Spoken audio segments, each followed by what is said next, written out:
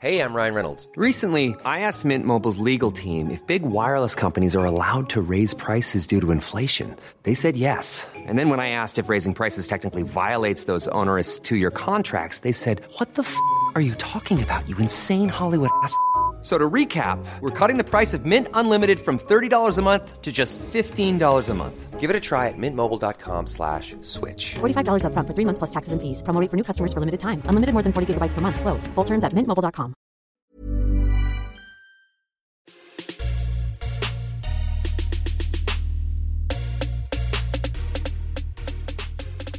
Welcome back to Watch Less, Complex's podcast about movie and TV culture.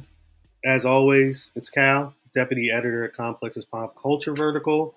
The homie Fraser Tharp, Summerman's in the building. It is summertime. Finally. It's officially summertime. You good?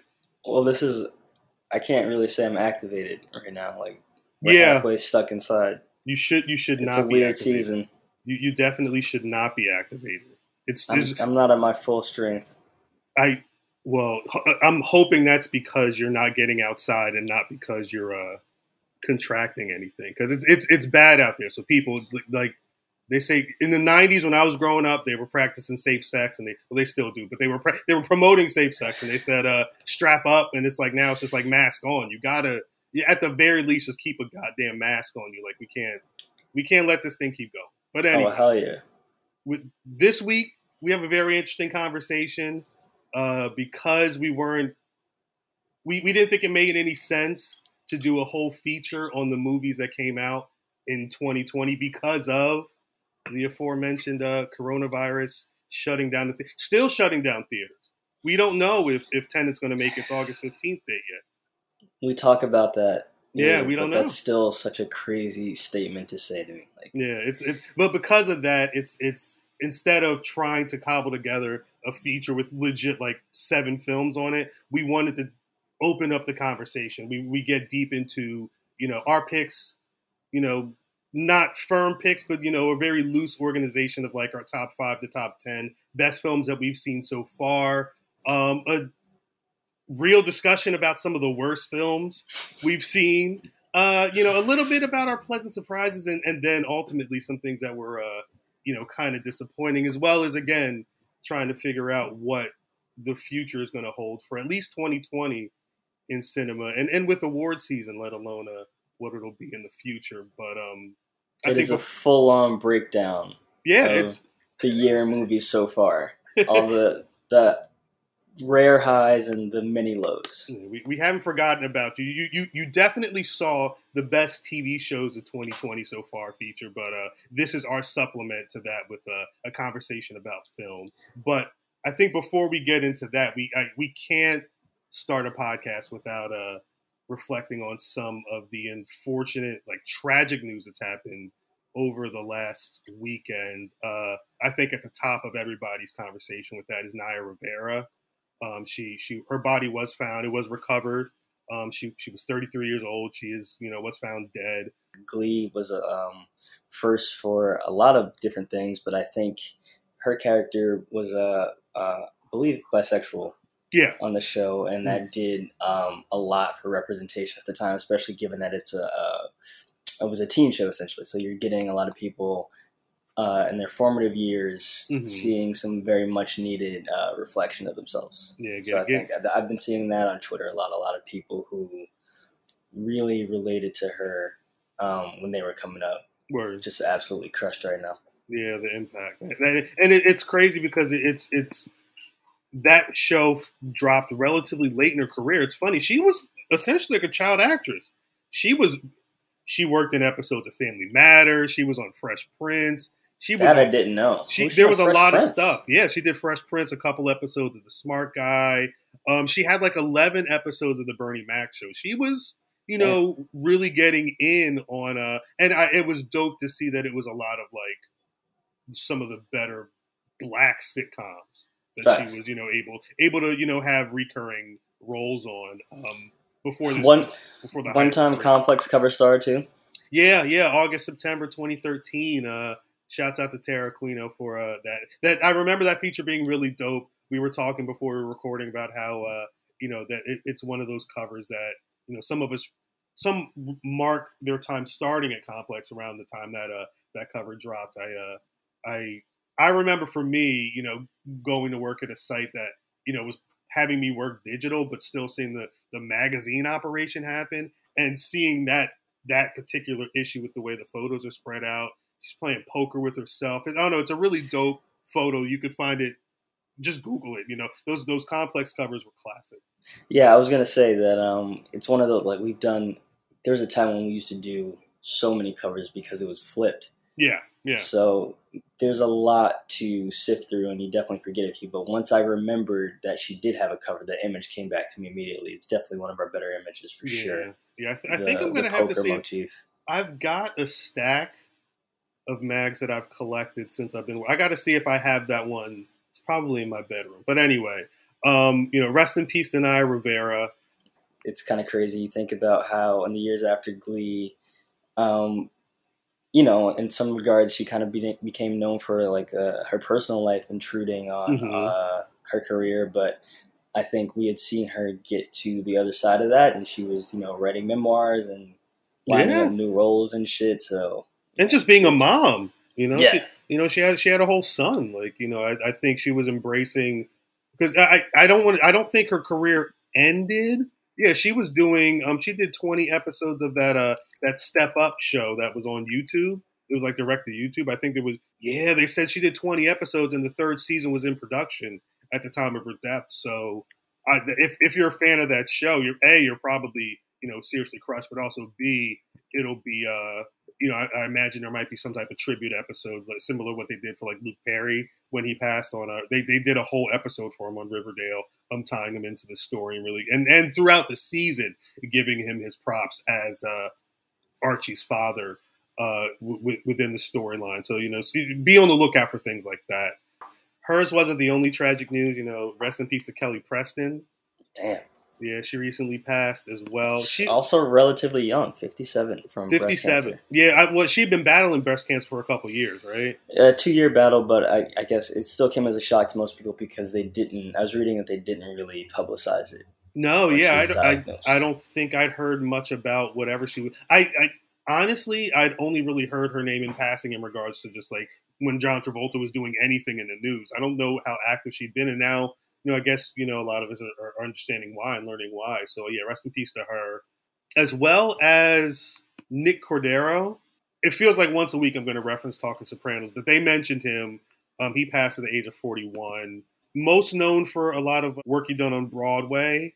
I think he played Sonny in the Broadway rendition of A Bronx Tale from 2016 to 2018. He's done a little bit of TV and film, but I think it's mostly the Broadway stuff. He actually got nominated for a Tony for his work in Bullets Over Broadway, and he died at 41 from COVID complications, which is sad. I think I believe there is a GoFundMe set up for his wife, and I don't know. I know he has at least a child. I don't know how many people are in his family, but they set up a GoFundMe for that. They were talking about that. They seemed like he was a stand-up dude. Steve and Michael Imperioli were really. It seemed like they were really friendly with him. So rest in peace to him as well.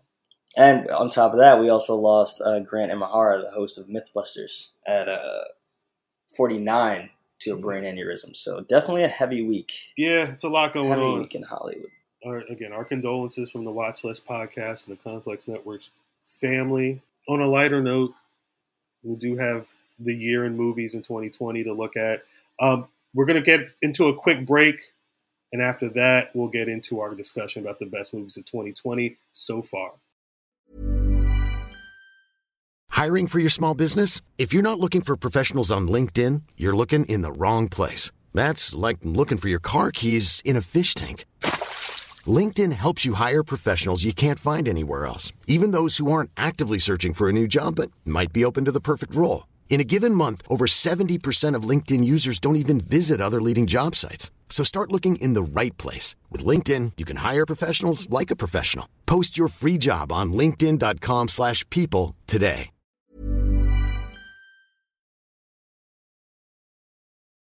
So we're past actually the middle of the year. We're 2020, quite possibly one of the most hellacious years in recent memory, probably in my lifetime. I don't think I've had a year start off as terribly as this one has. Although I love having conversations with you every week about movies and TV, Fraser. Thanks, Cal. Yeah, no problem at all. You the homie. Conversations upcoming we've been birthday. having We for years. Big facts. I'm wondering, we're gonna have to table this, but we should probably do something special for your birthday, which is coming soon on the pod. I don't know what it is. I'll think about it on the side. Anyway, Review The Mummy. We might need to. That'll be the one live watch. It'll be Instagram Live. We'll be watching The Mummy with the birthday boy, Big Frage. That'll be the only time I call him Big Frage.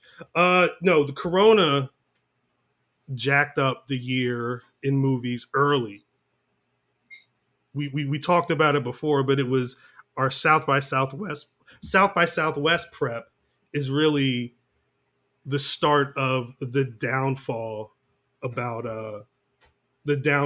of the movie industry in 2020.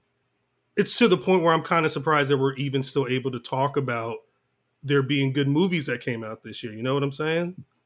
Yeah, it's crazy. TV hasn't really been hit yet. That's another conversation that people are starting to have about when we're going to run out of TV, because that stockpile is going to dry up soon. But movies really got hit, man. I think it's crazy to look at. So just to give the people context too, we didn't even do a list on the site. You couldn't this year because it just seemed kind of pointless. But of what came out, I mean, again, to put things into context, Bad Boys for Life is still the top grossing film of 2020.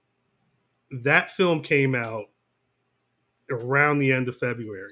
And that's no shade to Bad Boys. It's no shade at all. But it's absolutely wild that January is considered more or less a dumping ground, or yes, just like a slush pile of movies that are not expected to define the year in terms of acclaim or box office. Mm-hmm. So for a January, February movie, whenever that came out, yeah, I think it was end of January. Middle, right? Yeah, it was. It came out before Sonic the Hedgehog, because Sonic the Hedgehog was, I think, Valentine's Day, and that's the second highest grossing movie domestically. Yeah, so those two movies having those two spots in July is just absolutely nuts. Yeah, we should have already had a Black Widow. Mulan would have come out. Bond would have come out. Fast 9 would have been out around this time. Like there would have been a bunch of films that would have dethroned, obliterated the latest. And again, no disrespect to Bad Boys, because a fun film.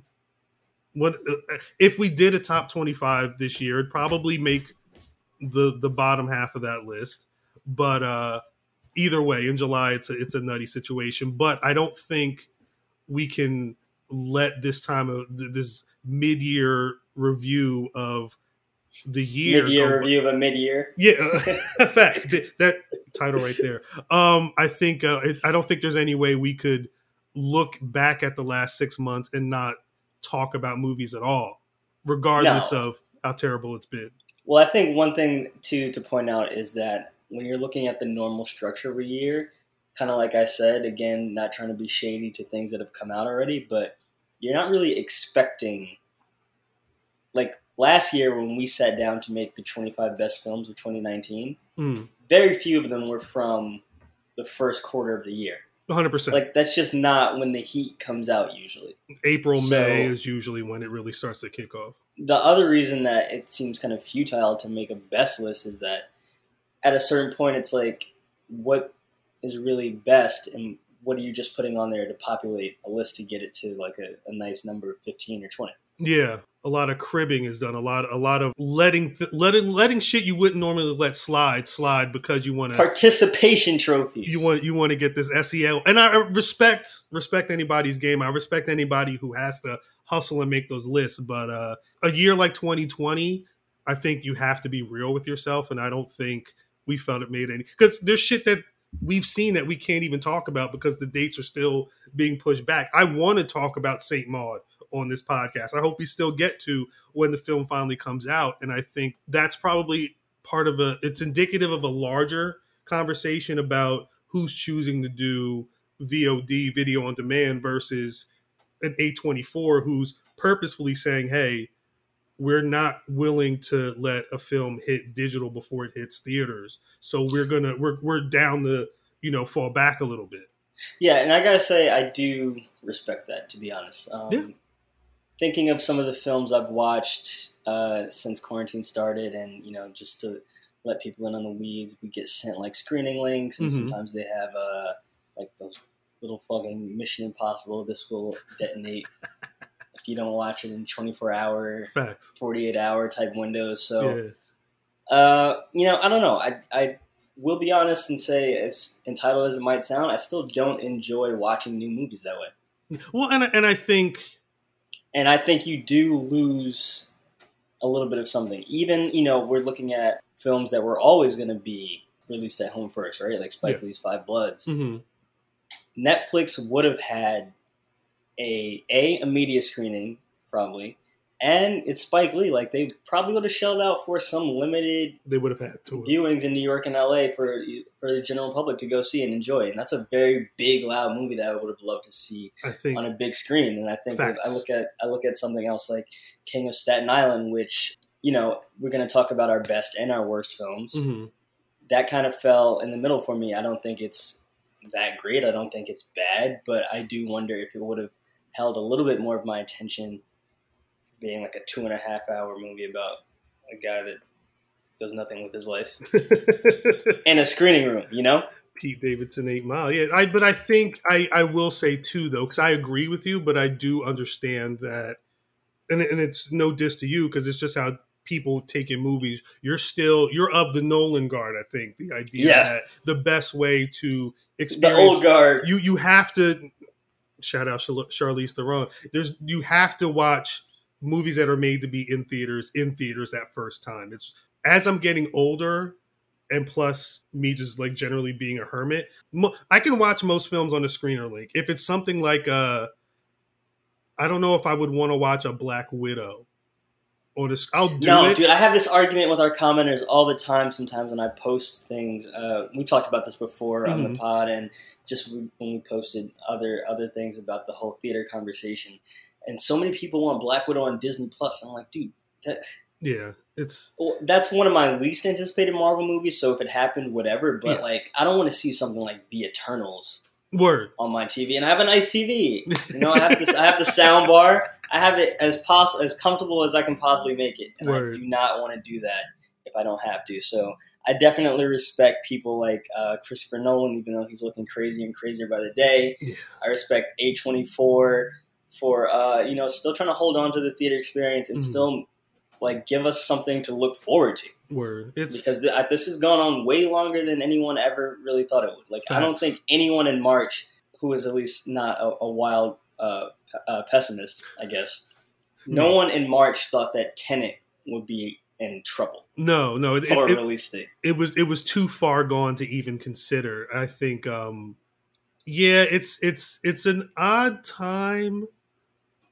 I think the other thing, which is it's a totally other conversation at some point, but we're gonna have to talk about the stigma of VOD, because I think that plays into a lot of it. It's a film like The King of Staten Island. It feels like it's easier to take that to VOD quicker than some of, like, Universal's doing that with The King of Staten Island. They're continuing to push back the dates for Candyman. I don't think they're gonna drop Yaya on VOD like they did Pete Davidson. And because the flip side to that too is, with the Disney, you could go on Disney Plus and get like a 4K HDR version of whatever they have on there. But they spent how much money making a Black Widow? They still have to recoup on a lot of those investments. So I think for those, you should expect a blockbuster to get pushed back for that reason alone. And, VOD does have a stigma. Some of it is unfair, I think. A lot of it is just some good stuff that comes out. And at the same time, I can't be mad at any other studio that doesn't, have the luxury of what A24 is doing, and just has chosen to do the opposite. Because, A24 is going to have their own problems when this does let up. It's like, me and you were talking about this the other day. Does that create a bottleneck effect after a while? Like, they're going to be sitting on a bunch of stuff that would have come out in April and then June and now... Like, is it going to be floodgates, and are these films still going to be in danger of cannibalizing each other? Yeah. How far does the calendar and the schedule get pushed back? It's all a mess. So I can't be mad at anyone for any decision they make because it's so unprecedented. Yeah, nobody, and I take it back to like late March, early April when I was like soft just talking to some of the people we talked to in the industry, just trying to get an idea of what they were thinking, and a lot of the answers I got was just like no comment, or they don't want to talk about it right now because I think it's still the machines are still too big to have them grind to a halt so abruptly, and again during a time where they'd be making the most cheese right now in terms of theaters. So, and a screenwriter told me in confidence that some of these films that have just been pushed back and haven't succumbed, for lack of a better word, to VOD are just, the pushback is just giving room to have that conversation. Yes. Yeah. So. It's interesting, and again, these are a lot of convos we'll probably have to table right now. Because, again, everything is still so new. Plus, we do still have to talk about the films that we have watched this year. Yeah, I mean, hey, it's not all dire. It was still a good year. Yeah. So far, there's still some real gems out there. And there's gems out there for the public, and there's gems out there for us who are, this is our line of work. Like, we're not trying to brag. We see some stuff early. Yeah. And we saw a couple heaters that are in the chamber right now. Yeah. And I think this is going to serve as a lesson, not to say that, you never know when there could be a pandemic, but I think this is a lesson to everyone too, about those of us who got jaded about screenings and are like, oh yeah, I'll catch the next one. And yeah, turned out that could have been A, your last theater experience, and B, the last chance before God knows when that you could see a hyped ass movie. Facts. I remember the days where we were waiting to see Imagine how much would you pay? Oh, great! This is a great question. Okay. Knowing what you know now, would you, and how much would you pay for screenings that would have been offered for Bond, Fast and Furious, and Candyman? I know the other two in terms of just the conversation and the potential for content would be more important. I probably would have shelled out a good amount of money to see. I wanted to see Candyman after we got to screen the trailer. Oh man! And what a tease, right? Just show us the whole movie. There, you already got us at the Crosby. There's that. Facts. There's that. There was the other like puppet trailer, and then I'm hearing that the movie got pushed back again into the middle of October. So we'll see. That might be a film that I might bear the elements to go see in theaters because. That's another great question. Support Black causes.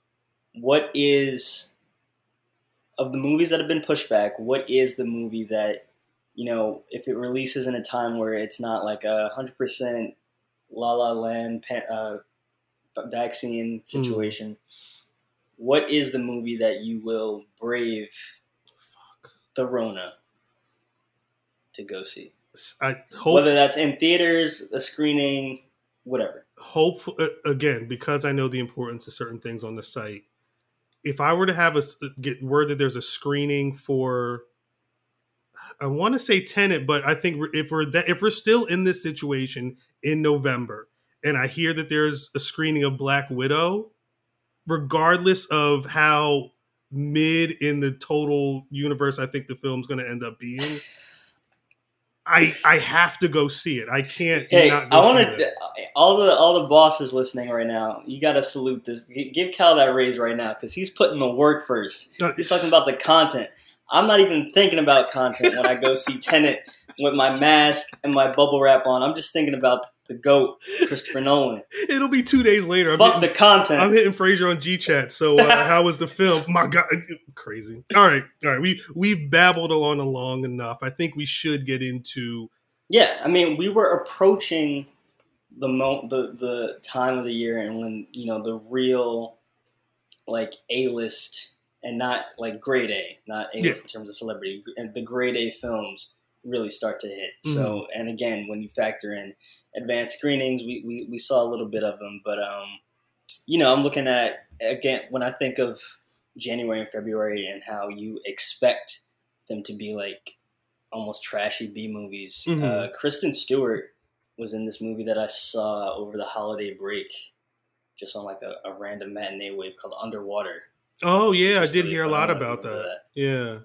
Yeah. I don't know. I don't even know if it's on TV yet, but that's like a fun, nothing to do I think HBO rainy day movie. that it might be on VOD. I'm not 100% sure. I know that film like hit theaters and kind of it might have hit theaters and VOD at the same time. It kind of came and went though.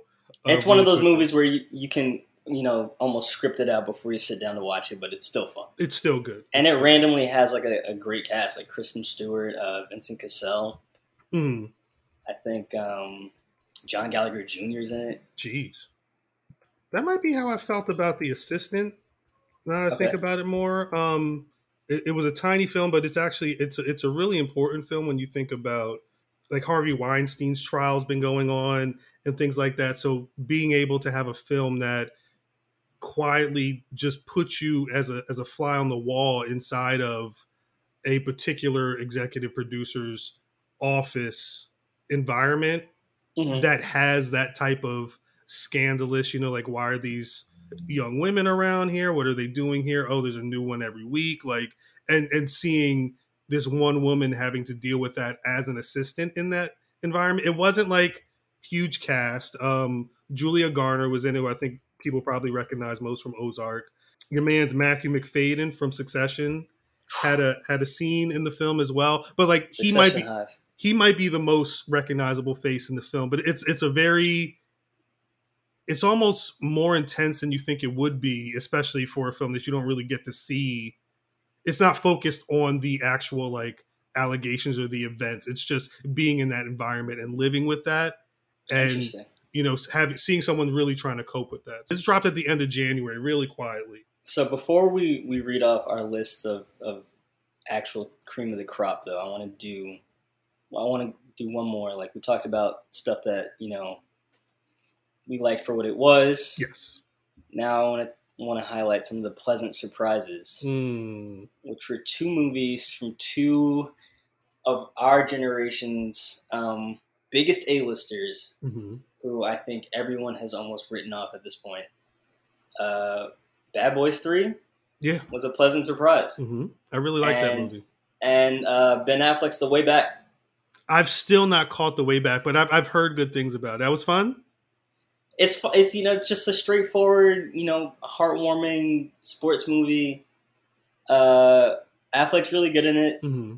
His promo run about how it was this almost art imitating life situation was a little manipulative. It was a lot.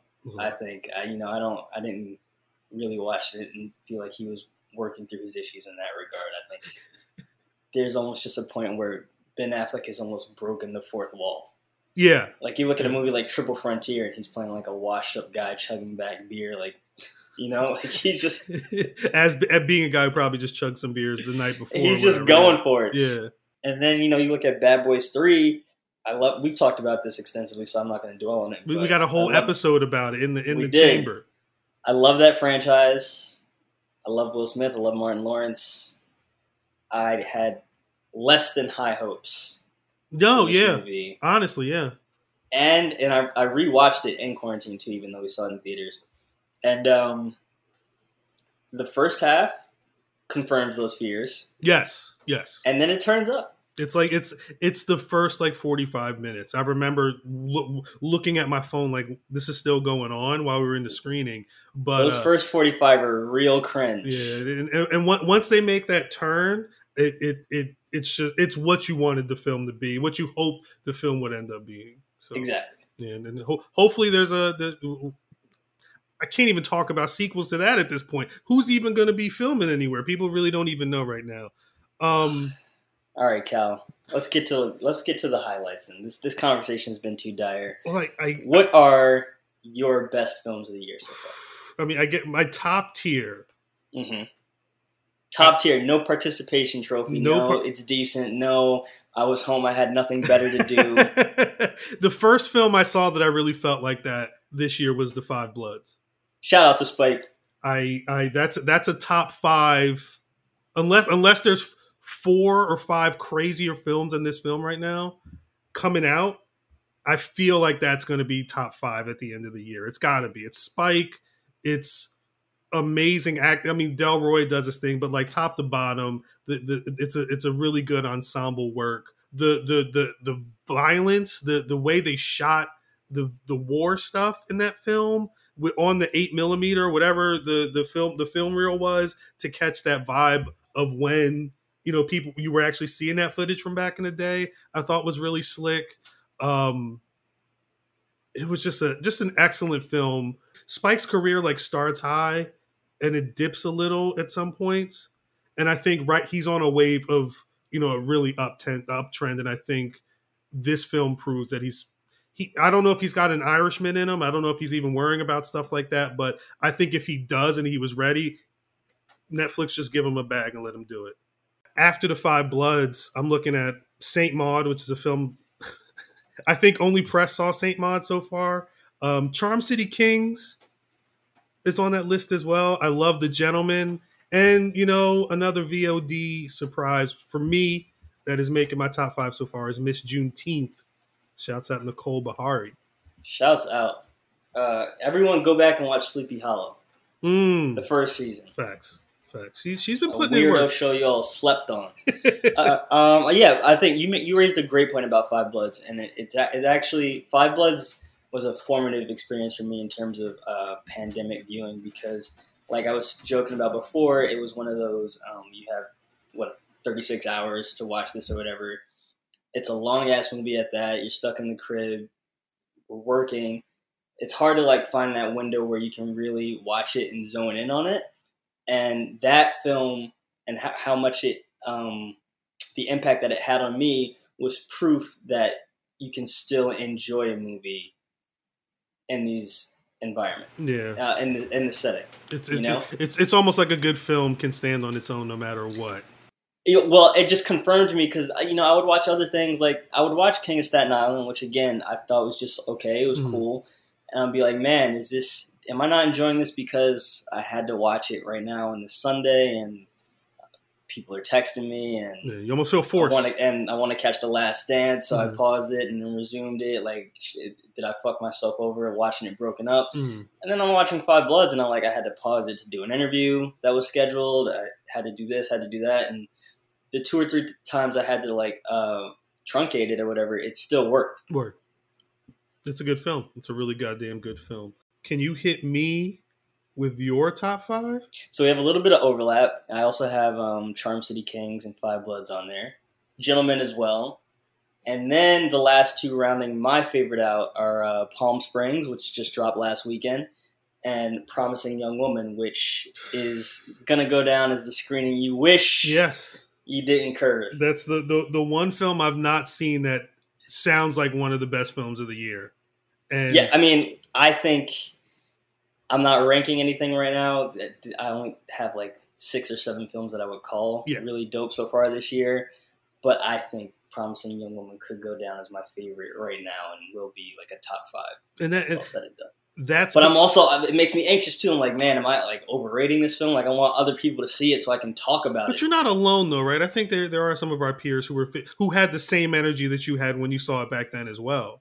Some of them. I don't know too many people that saw it. I think I saw it in like February and it was set to come out around April. Oh, that's right. That's right. That, so. Yeah, I might have had a March. I think the March screening I had was after we got sent home. Right. Quarantine. So yeah, I wasn't gonna be able to make that. But yeah, I want to see that. Palm Springs, at least Palm Springs hit Hulu, right? Yeah, so Palm Springs, for those who don't know, new film with Andy Samberg. He didn't write it, actually, which took me by surprise. When I first heard about it, I thought it was one of the types of films that he cooks up with his Lonely Island Boys, like Popstar, which is a cult classic. But yeah, he's starring and producing in it. And it was one of the highest sales at Sundance. I think it might have broken records. It broke a record by 69 cents, I think. $17 million and 69 cents. But yeah, it was. I read a really great profile with him over the last week, and he was talking about how he's not like as beloved as he is in Hollywood. He's not like a big box office guy. Yeah. So with it breaking that record, there was pressure on him to have a big opening weekend that is now alleviated by just hitting Hulu. So that's like one upside to the situation, even though he would want the movie to come out in theaters and have that, theatrical release. And that probably could that come with that. For a guy who's been really riding high on the acclaim of a Brooklyn Nine-Nine, this probably could have been one of the more interesting times for him to drop a film just to test the waters and see if he could convert that TV audience to a movie-going audience. Right. But, it plays great at home. Mm-hmm. It's a really fun, original film. The buzz out of Sundance had me really hyped to see it, to the point where I tried to go into it cold. Right before I watched our screener, a trailer dropped that kind of confirmed that it has Groundhog Day trappings. And I was like, you know how I get. Like, surprised you watched the trailer. I didn't watch the trailer, so I think someone mentioned it to me. I was like, "Oh, fuck, thanks." Like, you know me. I like to go in ice cold if possible. Mm. Like, if I'm committed to seeing it like that much, and I love Andy Samberg, I don't want to know anything. So, but even knowing that one detail, that's basically just the base premise. Mm-hmm. It's a really fun and unique rom-com, and it's a really interesting performance from him. It definitely has him trying some new things that we're not used to seeing from him. It's very acerbic. Damn. The humor in there, it definitely gets a little dark and nihilistic at points. From Andy Samberg, that's interesting. Yeah, man. Yeah, it's interesting. I mean, so the conceit, it's Groundhog Day, but it opens with him already kind of having been in it. Oh, okay. So he's already got this like pretty jaded affectation, everything that's going on. He's living. What was the guy? Was the guy's name Charlie in Russian Doll? Yes. Yeah, he was the guy. Time loops are all the rage right now. It's a thing. It's definitely a thing. But it's cool to see it in a movie where it has a beginning, middle, and an end, as opposed to a show that.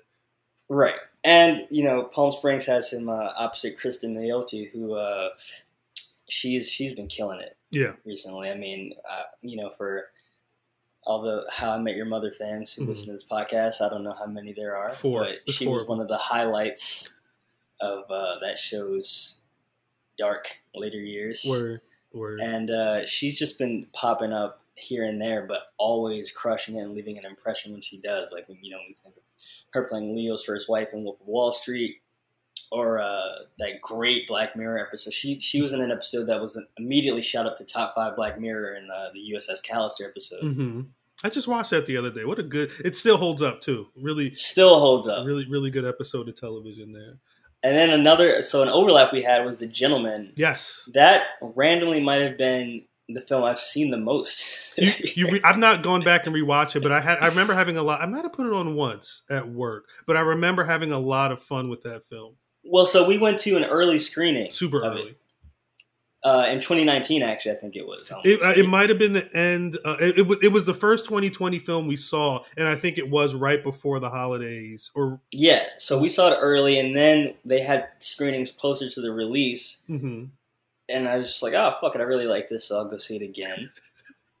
And then, just looking at movies to watch, especially like pretty much all there is to do, especially at the top of quarantine, is movie nights. So I was like, oh, I think, Teresa might fuck with this. And then ran it back. So I've seen The Gentleman 3 times now. Crazy. I should run it back again. I was surprised to see some people didn't like it and kind of felt like it was just like a rote version of Guy Ritchie. I enjoy it. I think the characters are really richly drawn, and you don't really get that too much these days. Like jumping into, if people do make a crime thriller, it has like way more stock cardboard characters. Yes. It's rare to leave an original crime movie these days and be like, oh, I still want to spend time with these people. Yeah. I like that it's not a franchise, but I wouldn't be mad if they made a sequel. If you want to make some spin-offs or something with just exploring their worlds before they got there, I'm with it, Guy Ritchie. Like Hugh Grant kills it in them. Hugh Grant is amazing. You almost forget that, like, you're watching a movie and then you get back to him and you're like, shit, I still have another half hour with him being amazing. Hugh Grant's really good. Jeremy Strong. Jeremy Strong is really great in that film. Colin Farrell's really good in it. You want to talk about surprisingly good performances? A movie that we both have, Charm City Kings, which, again, we caught an early screening of. It was set to come out a couple months later. Yeah. And obviously, I don't know what they're planning to do with it. It has been pushed back. I don't know if they're going to acquiesce to VOD or wait for theatrical. But so, and, we're not going to be dickheads and go too much into it. Word. But Meek Mill. Meek was good. Really, really good in that. I like it. And it was one of those things where, sure, the character was kind of like him. Like, if I were to talk to Meek Mill about what he thinks about the world and the streets right now, it would be Dude in Charm City Kings. But it's still a strong performance. Has he acted before? And nothing substantial. I don't think I'd seen him in nothing with more than a couple lines if he's done anything. With the screen time that he had, which was a good amount, he was very good in that film. I mean, but it was him as well as, really dope ensemble of kids. Oh, for sure. It was a really good time, and I like the story. That films like that there's so many coming of age in the hood tales. And we've lived through 5 seasons of The Wire, let alone other shows that are on TV, but it's still dope to get a show that really feels like where it's set in. It felt like we were in that bike scene. Super lived in. The bike scenes are great. Meek is not even playing. Meek is playing someone with like a much more nuance and almost wisdom to impart and like wariness. Yes. That really highlights. It's not like when DMX used to act and you'd be like, oh, he's DMX. Like he's barking at people and busting his gap. Yeah. So that's really cool. And Meek definitely has to come on the pod. Yeah. And discuss getting into his thespian bag. Yeah, so I don't know what's up with the Dream Chasers, what's in the water over there, but they're getting in their thespian bag because Meek's boy Chino is in Charm City Kings too, and makes a really impressive screen debut. Yeah, I remember conversations about him there being talk of other Dream Chasers guys in the film. I wouldn't have assumed that the character Chino played was. I thought that would have just been like a dope new actor I've not seen before yet, let alone a whole ass signed Dream Chasers artist. You know what I'm saying? So yeah, it was really impressive to see him really take that and own it and really make it his own for not being somebody you see acting a lot. I mean, just in keeping with movies that we had the privilege to see while they were still being rolled out and were not officially released, and whose fates are still up in the air. Like I was saying before, I think Promising Young Woman is, at least right now, my favorite movie of the year. And again, not gonna be a dickhead and get too much into it or talk around it in obvious ways. But the basic premise of that movie is Carey Mulligan is the lead, and it's a movie that tackles Me Too in one of the most unique ways that I've seen so far. Okay. And to kind of give you an idea of the tone and where it goes with it, it's created, but it was written and directed by the woman who wrote Killing Eve. Oh, okay. Season 2 of Killing Eve, I should say, not Phoebe Waller-Bridge, obviously, but Emerald Fennell. And so it has. Let's just say that Carrie has some real Villanelle vibes. Okay. And it poses some really interesting questions and has some other really great performances. Bo Burnham is in it, who, for those who don't know, Bo Burnham is a rising star. He wrote and directed A24's 8th Grade, which was a critical darling. He directs stand-up specials for the likes of Gerard Carmichael or Chris Rock. So this has him just acting, and he does a really good job as a romantic foil. Okay. There's like sequences in the movie that I can just already picture becoming like cult classic fan favorite shit. Yeah. There is a needle drop that specifically speaks to me as a fan of the OC in that era. So that's all I'll say on that. But when you talk about needle drop speaking to you, it can only go like 2 or 3. It's either Hove, or it's Fleetwood Mac, or it's like, I don't know, some super pop shit. Sky Ferrera, or however you say homegirl's name. I do not want to spoil this needle drop, but there is a very fun needle drop in Promising Young Woman, and I think people get not jealous of us, but they think we're living large with the screener access shit. But a lot of times it just makes it isolating to have no one to talk to about it. Yeah. I'm literally just like, I'm not being patronizing when I say I can't wait for people to see these things. I want to discuss it. It's the same we had to schedule a meeting just so he and I could talk about Euphoria like a month or two before it hit HBO, just so we could try and figure out who and what the conversation about the show is going to be. And knowing that show blew up the way it did, that's a perfect example of being like, hey, I've got this screener. It sucks that I have to wait 3 months for everybody else to see this show. Yeah. But so again, Promising Young Woman is obviously not Black Widow. It can thrive on a VOD setting. Again, I get like if you're let me look this up. I want to say this is Emerald's directorial debut. Okay. Yeah, looks like it is. Mm-hmm. And so would you want your directorial debut to not come out in a movie theater? Facts. No, you're not wrong. You're not wrong at all. If anything, that first film that you make, especially something that sounds like it's this good, it should at least be able to grace a silver screen once in its life. And it's been a while since we saw Carey Mulligan on the screen in a big role, I think. Word. So this is definitely one that's going to cause a lot of interesting conversation. Okay. Well, shit. Fingers crossed. I guess, we don't want to shit on everything that we didn't like, but I think it does make sense to highlight some of the worst films that we caught this year. The one I ranted on probably immediately after I left the theater, I remember being at work trying to hold myself back from really diving into this film, but The Turning, I pray that nobody wants to see this film anymore. I can't think of a time that you've ever told me a film was so bad you don't want me to see it.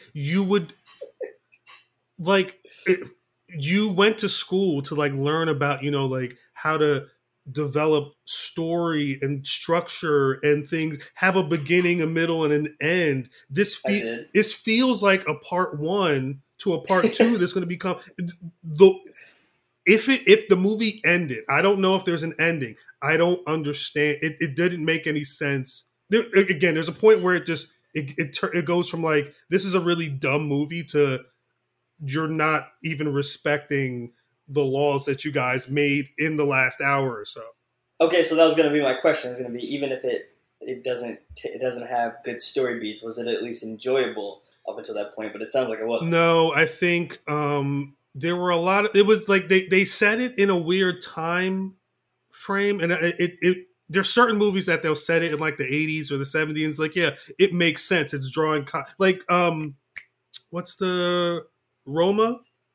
Uh-huh. There was a reason as to why it was set at that time frame in that space. This film is set in the 90s. It's Nirvana's popular, but like it has no bearing on what's going on right now, aside from you're going to notice how people dress. Finn Wolfhard, so mad, and I love it. Finn Wolfhard's in it. Brooklyn Pierce or Brooklyn Prince is in it from the Florida Project. They play the kids who were kind of wild. If you've seen the trailer, you see those kids, they're going crazy. I wanted this movie to be better for them because I'm really big fans of them as actors and performers. I don't know. I mean, I don't know if you sat through Capone. No, I've not sat through. I sat through Capone. There was a lot of farting? People sometimes make it cliche to shit on a movie or call a movie trash because everyone's calling it trash, and a lot of people, especially critics in our space, like to be the ones that stand out and say that, it actually has this deeper shading if you really look at it, and everyone's just a hive mentality. It's bad. It's just bad, bro. It's not good. It's not a good movie. It's Tom Hardy sucking on cigars like Bugs Bunny and a carrot stick. Is he at least good? No. I mean, he's an artiste. He performs. Tom Hardy is a thespian. He makes specific choices. You're never going to get a dull performance from him. You're always going to get the most thought out, wildest but still restrained version of a character that he can get. And sometimes it works well. I think a movie like Venom completely falls apart without Tom Hardy. Yes. And the bizarre decisions that he's making there. He's almost like a student of what Johnny Depp does in Pirates of the Caribbean. Yeah, 100%. When you think back, it's crazy to contemplate now, but what he does in that first movie was such a big risk, and people are like, "What the fuck is this?" Mm-hmm. And they decided to let him cook, and it became this really almost instantly iconic performance. Yeah. So Tom Hardy's kind of from that same school of thought, and I appreciate him so much. Again, I don't know if Capone would have been watchable without him at least trying, but the end result of what's on the screen is like a Voldemort growling and spitting and shitting. There are 2 to 3 scenes of extreme defecation. You actually see it?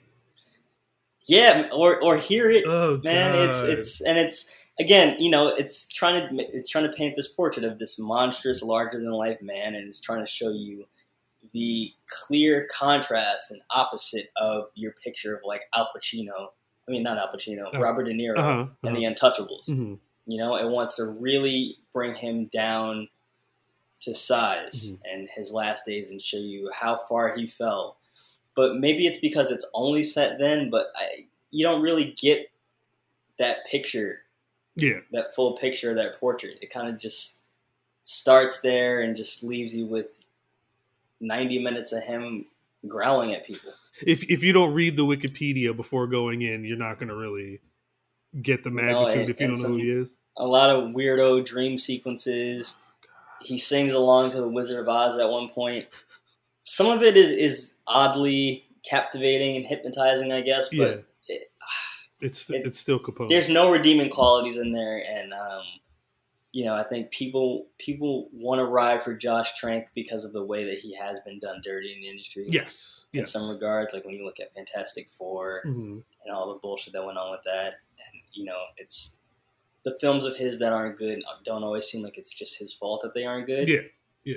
And to say nothing of New Mutants, which is still in limbo, coming out in 2025. Maybe they said they were dropping it. They said they were dropping it. I don't know. If this is like a passion project of his, it didn't hit. Yeah. I kind of felt that way. I'm not going to go too in depth because this movie is not worth it, but I kind of felt that way about John Henry, which is another. What the fuck is John? You never saw John Henry. John Henry was, and it's the way 2020. It makes sense that this man would have one of the worst movies of the year. It's Terry Crews, him and Ludacris. Okay. They both starred. What? Terry Crews and Ludacris. You've already painted a ridiculous. They star Terry Crews and Ludacris. Terry Crews and Ludacris star in this movie that I believe they also produced. Okay. It's supposed to be. You've heard the story of John Henry, the steel driving man. I think Terry Crews, who plays a character named John Henry, is supposed to be inspired by that. Mm-hmm.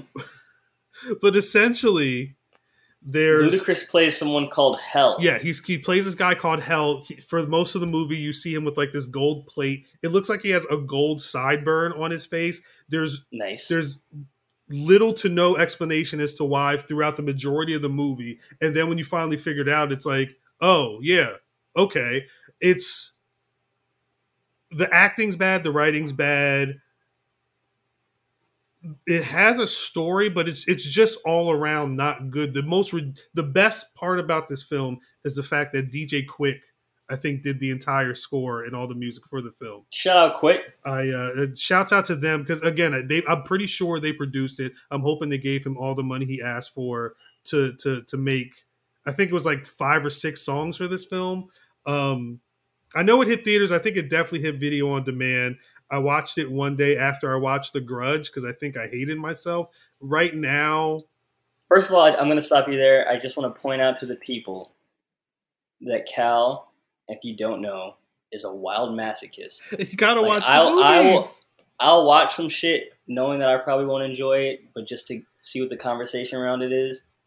Cal is always watching things where I just ask him, why? Are you okay? And why are you doing this to yourself? I can't be in like what I do is literally try and figure out what the conversation is about these movies and TV shows with our audience. Part of that involves having to subject yourself to mid. or lower than mid. The Turning, or stuff like Bird Box, where a lot of people are talking about it. If people weren't talking about a film like that, I probably wouldn't rush to see it. But you have to see it because people are talking about it, just so you can know what because a lot of people might have liked it. I don't like it. I managed to. I did watch Bird Box, but I did avoid Bright. This is a great segue, though, and we're drawing to a close. Yes. So again, we talked about how you are a masochist. Yes. One thing that you know about me that the people should know about me is I have this really strong reaction when I don't like a film and I see people love it. Yes. Like, not just like love it. And I get so confused and bemused and just erratic. Just how? And I'm just questioning myself like, damn, was I bugging? Should I have not tried to watch this at 1 a.m. and they just didn't hit for me? Word. And then I'm like, no, I'm not bugging. They're bugging. I don't know what the fuck people saw in The Old Guard. Yeah. Yeah. I don't know if it's because Charlize is like one of the reigning queens of action. That's a big. It's not even like that's her only bag. She can come back and still do Oscar-worthy drama. The next one. I don't know if it's because we love Gina Prince Bythewood and it's we need more Black women directing action adventures to begin with, and she shouldn't just be relegated to making Love and Basketball and Beyond the Lights. Big facts. Great films. Dog. Kiki Lane is also in it. This movie ain't it. I'm trying to think. I've been racking my brain trying to think of a comparison, but I can only give you like the time window. There was a time in the late aughts, early 2010s, where we got this kind of sanitized action movie that just didn't really have much in the way of like style or flair to bring you in. Yes. And seemed like when it comes to the story, and actually, The Old Guard does have style and flair though. Yeah, there's some there. Yeah, it doesn't have it doesn't have like the hypnotizing, balletic action sequences of like a John Wick, or even Atomic Blonde, which is another Charlize movie that I wanted to like more than I did. Yeah, but I was going to say action. I think that's another film that people kind of overhyped. Yeah, possibly but because the of her. action in that movie is out of this world. Yes. Like, I don't know if I want to watch it again, but if I saw it on cable, I would at least pause for it, check back in here and there. Like, she does that one take. Yeah, I would. House or whatever. I'd rewatch that. It's crazy. Yeah. So The Old Guard doesn't really have anything like that to really like make my neck snap and move. But there was a time during that window I mentioned where we had these action movies with these plots that felt like they were written by people that like read comic books. But had no idea how to adapt. Yeah. Not even just the story, but like the themes of like what makes a comic book story work. And it's crazy because this is actually written by the dude who wrote the graphic novel that he's based on. Yeah. So it's like, it goes to show you, it ain't that simple as just getting, you're the same dude to write it, because two vastly different mediums, bro. I don't know. This thing just didn't connect. It felt like super thin mythology. Like, there are some writers who really understand mythology and how to make it dope and really intriguing, and this is just like, it just kind of feels like the shit you used to think of like as a kid, when you were like making shit up. I don't know, the shit I used to make up as a kid. It's like, oh, there's these people who have been alive for like a super long time since the Crusades. Die. Like, that's it. They no rules or anything like that. They legit just can't die. And people want to study them. they were because this would have been, if this was in the X-Men or if it was just a Marvel comic, that would be issue number 1, it would be the first half of the comic. By the end of the comic, you're gonna get all of that, but then there's going to be some like real world twist or some like injection of, and then this happens, and you don't really get that. The plot is so surface level, and I'm not looking for like intricacy. I'm just looking for like dope mythology. Yes, like people like my man Joss Whedon is in the hot seat right now. He might be out of here. Yeah. But that guy knows how to paint like mythology as well, and even if he's not thinking it all the way through, or like the Lost dudes, like what they have put there on the page Mm-hmm. at least seems fully fleshed out and dope. And this is just like, you know, a 12-year-old's fucking premise of immortal people, and they do these missions, but the government's after them, and they just do the right thing. But one of them just wakes up suddenly they just can't die. Like that's their whole mythology, bro. It doesn't make sense. A person dies, and then all of a sudden they come back to life, and it's like, oh, you're one of us. Yeah, and then it's easy for them and to die. it teases interesting things. Yes. Mm-hmm. There's one, you know, it teases about the ways that you could really torture someone who wouldn't die. Yes, yeah. There were the one sequence I think you're referring to is really, it was really intense when you really start. Hell to yeah, man! I'm like, and it made me like, where is this movie? Yes. And so, but I went into this movie really hype. I was really hyped for Gina. I was really hyped to see Charlize kicking ass again. Mm-hmm. You know me, I don't sleep. It's nothing for me. Definitely watch Palm Springs at like 3 a.m. Yeah. It's nothing for me to start a movie well after midnight. I watched this shit at like 12:15, which is might as well be afternoon for me, and fell asleep within 15 minutes. And then I woke up the next morning like, damn, let me try and finish this shit. It was just the most tedious watch. Just to get to the end. It's not a short film. It's like two. It's you know over what it two. reminded me of? What? Hancock. Ah, that's a good one. That's a good one. And Hancock again. It goes back to this notion of bad movies that have redeeming qualities. Mm-hmm. Like Will Smith is great as Hancock. Mm-hmm. Will Smith and Charlize have great chemistry in Hancock. But all the mythology around them and some of the ways it spins out into the story just feels so half baked and kind of like just dumb. Yeah, yeah. It's and the action itself is unremarkable, and that's what the Old Guard is. Hancock is. It was almost like it's the blueprint for a film that is all too prevalent on a Netflix or on VOD in general. But I say that to say that. So I watched this movie weeks ago, and was like, nope. But I will happily engage Charlize on it. Yeah, if she wants to bless this fucking pod, always. Or Gina Prince Bythewood. Facts. That didn't end up happening. That's whatever. But you know, this week the embargo lifts. Mm-hmm. So I say that to say that, you know, if they're not coming on the pod, I didn't really enjoy this film to a point where I wasn't really enthused on doing any other kind of coverage around it because I didn't think it was very good. The embargo lifts this week, and I'm seeing people call it one of the best blockbusters Netflix has ever put out, which, okay, the bars and the subway for that, I guess. I'm seeing people call it one of the best films of the year, one of the best action films of the year. It's bringing the genre back. And, you know, there have been a couple profiles on Gina, which is great. And, again, deserve it. Well deserved. She should have had this chance, had this seat. Mm-hmm. What the action that she directs is dope. It just didn't, you know, there's no sequence in here that blew my mind. None that I remember. No. And there's none that are topping a John Wick. It's very just straightforward gunfire and slashing, and you know, there's a sequence where Charlize takes on some people by herself, and Charlize is Charlize, and she has a battle axe, and that's cool. But I never need to see this movie again. No, never at all.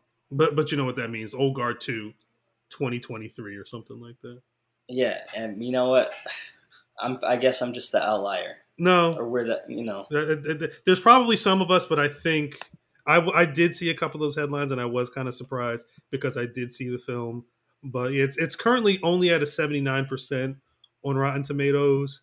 You have to wonder, again, if this film, to tie it all together, if this film was released in theaters, I don't think you're getting that same vibe at all. I don't think people are going to the theaters in droves to see this.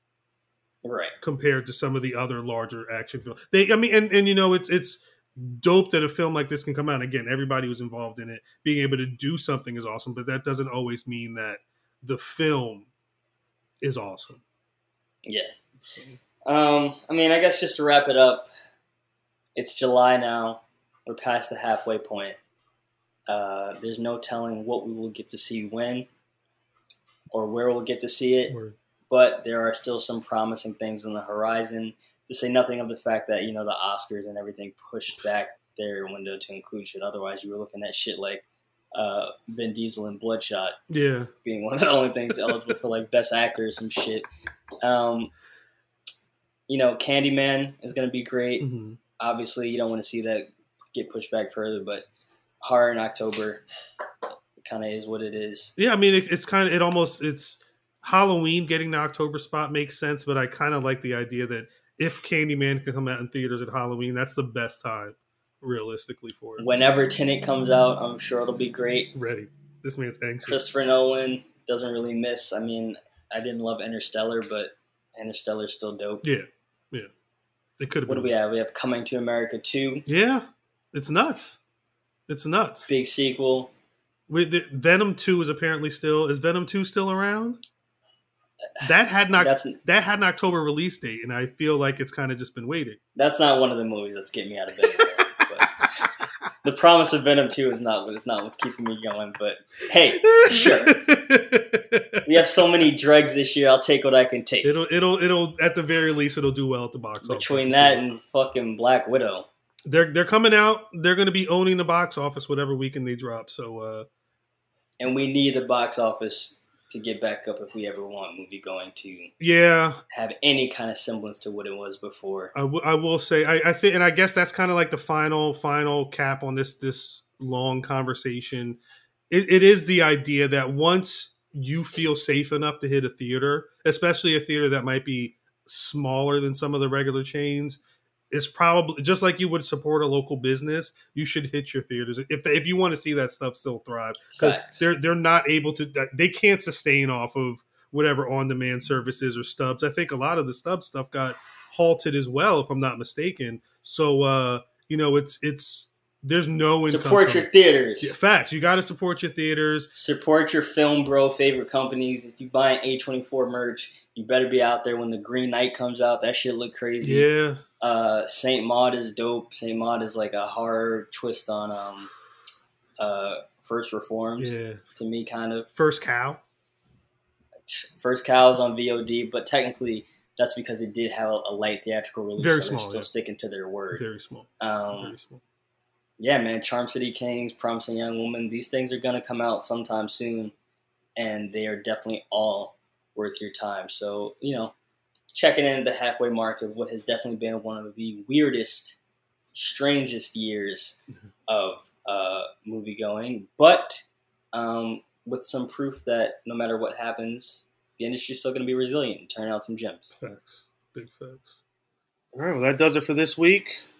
For the homie Frazier, it's your boy Cal, advising you as always to stay 6 feet away from anybody that is not in close contact with you.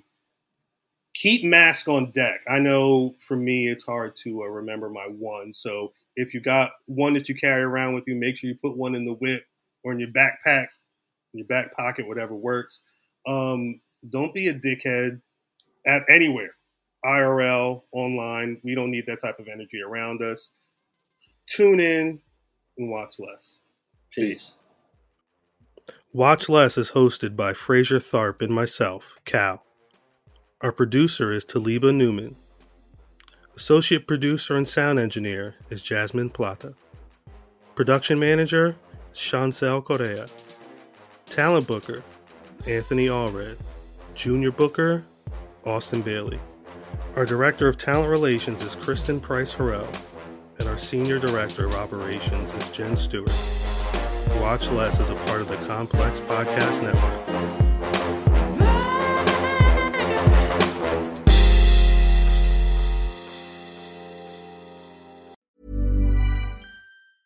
Mom deserves the best, and there's no better place to shop for Mother's Day than Whole Foods Market. They're your destination for unbeatable savings, from premium gifts to show-stopping flowers and irresistible desserts. Start by saving 33% with Prime on all body care and candles. Then get a 15-stem bunch of tulips for just $9.99 each with Prime. Round out Mom's menu with festive rosé, irresistible berry chantilly cake, and more special treats. Come celebrate Mother's Day at Whole Foods Market.